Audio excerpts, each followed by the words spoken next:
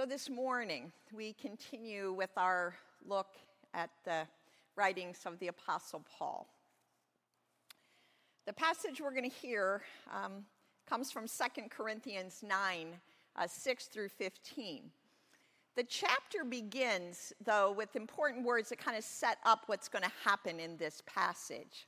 The chapter begins with words from Paul about a collection that is going to be taken up in the church in Corinth for the Christians in Jerusalem. He says he's sending brothers ahead. He's sending representatives ahead of him. And the verse says to arrange in advance for this beautiful gift that you have promised, so that it may be ready as a voluntary gift and not as an extortion. And so Paul has sent people ahead to collect a financial gift from the people in Corinth that's going to be taken to the Christians living in Jerusalem who are in need.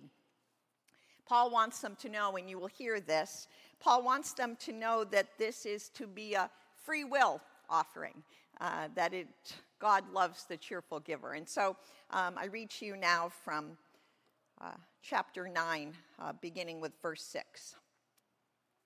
The point is this: the one who sows sparingly will also reap sparingly, and the one who sows bountifully will also reap bountifully. Each of you must give as you have made up your mind, not reluctantly or under compulsion, for God loves the cheerful giver. And God is able to provide you with every blessing in abundance, that by always having enough of everything, you may share abundantly in every good work. As it is written, he scatters abroad, he gives to the poor, his righteousness endures forever. He who supplies seed to the sower and bread for food will supply and multiply your seed for sowing and increase the harvest of your righteousness. You will be enriched in every way for your great generosity, which will produce thanksgiving to God through us. For the rendering of this ministry not only supplies the needs of the saints, but also overflows with many thanksgivings to God. Through the testing of this ministry, you glorify God by your obedience to the confession of the gospel of Christ, and by the generosity of your sharing with them and with all others, while they long for you and pray for you because of the surpassing grace of God that he has given you. Thanks be to God for this indescribable gift. This is the word of God for the people of God. Thanks be to God. Let us pray. God, open our hearts this day. Open our minds that we might take in your word, that we might be inspired by your Spirit to be generous in all things. Amen. For those of us old enough to remember, and I include myself in this group, the January 6th Senate hearings bring to mind the Watergate hearings of 1973. I was in 9th grade, and even as a child, strangely, I was interested in politics. So I remember the senator from North Carolina, Sam Irving, as the chair of the Senate committee, quoting the writings of Paul to the Galatians, God is not mocked, for you reap whatever you sow. This came to mind this week as I read Paul's words to the church in Corinth. That opening verse that I read, the point is this. I like that. The point is this: the one who sows sparingly will also reap sparingly, and the one who sows bountifully will also reap bountifully. Scriptures are rich with agricultural images. The people were an agricultural people. Think of Jesus' parables. There was the one about the scattering of seeds, the one about weeds among the wheat, the one about the mustard seed. There is a repeated connection between the processes of the created order and the patterns of the corporate spiritual life. First comes the sowing, and then comes the reaping. Paul states that there is a direct connection to the amount of seed sown and the amount of crop harvested. Now, while I completely embrace Paul's understanding of the blessing of God known through generosity, I think we need to look a little deeper at Paul's opening point. I've told you before that I am no gardener. I'm pretty proud this year that I have impatiens, which are nearly impossible to kill if they're grown in the shade. But I am pretty impressed that I have impatiens growing in shaded pots on my front porch. That is the absolute extent of my gardening success. But I do know gardeners, and I do know that there are seasons when much seed has been sown and little crop has been gathered. Sometimes it's weather, too much or too little rain at crucial times, or blight, or a bug, or one or more of those blasted rabbits, or deer, or even a number of you who told me stories about chipmunks. Or maybe it's the soil. Like the parable about the scattering of seeds, some fell on the rocky ground. Or maybe the pH factor is off. And I never even heard of this until just a few years ago. So you get my point. It's maybe just a little bit different than Paul's, but I know that seeds can be sowed generously. But to reap generously, we need to stay attentive throughout the growing season. In this passage, Paul compares the act of sowing seeds to financial giving. It comes, as I told you, in the context of his request for an offering to be taken up for the Christians in Jerusalem. He writes convincingly about the interconnectedness of God's generosity and that of the people's generosity. He says here in verse 8, God is able to provide you with every blessing in abundance. Right? God is able to provide us with every blessing in abundance, so that by always having enough of everything, you may share abundantly in every good work. God's abundance is reflected in our abundance. God gives abundantly so that we might share abundantly.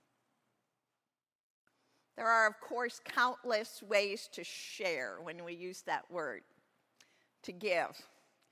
But as we walked our way through The Walk by Reverend Hamilton, he in this chapter himself focused primarily on financial giving, as does Paul in this passage we heard from 2 Corinthians. So what does this, we always have to go there. So what does that mean to us, right? So what does that mean to us individually and collectively about our financial giving? A very short list comes to my mind. 3 particular things. First, I think it's a reminder that everything belongs to God in the beginning. Everything we have belongs to God to begin with. Verse 10 tells us that God provides seed to the sower. There's no dividing up of what is mine and what is God's. All that we have is God's. We're stewards, caregivers of God's wealth, of God's resources, and of all of creation. The second is a reminder that we have the right and the power to decide how we use our resources. We have free will. Paul reminds the believers in Corinth that they're not to give reluctantly, or they're not to give under compulsion, for God loves the cheerful giver. God has given us free will and discerning minds. I think this is why most of us are appalled by TV evangelists who prey on viewers through manipulation or fear, or promises that if they give financially that there will be some miraculous healing that quite honestly may or may not come. Many of us, in terms of our financial giving to charities, go online and check out any sites, one's Charity Navigator, that will tell you how much of what you give goes directly to the service or to the ministry that you're supporting. This is one of the reasons that those of us in the United Methodist Church, wherever we come down theologically on a number of issues, are almost 100% in support of our United Methodist Committee on Relief called UMCOR. Why? Because we know our financial giving goes directly to whatever the crisis or concern or issue that we support. God desires that we offer our gifts with a clear head, with a joyful spirit, and with open hands. And finally, what I think one of our takeaways here is that we will not reap what we do not sow. Year after year, Dave and I talk about planting a garden. Maybe a few tomatoes. Let's throw in an herb or two. How about cucumbers? Our garden in our heads gets larger every year. But every year our crop stays the same. Nothing, right? Because we never plant a garden. So if we do not sow, we do not reap.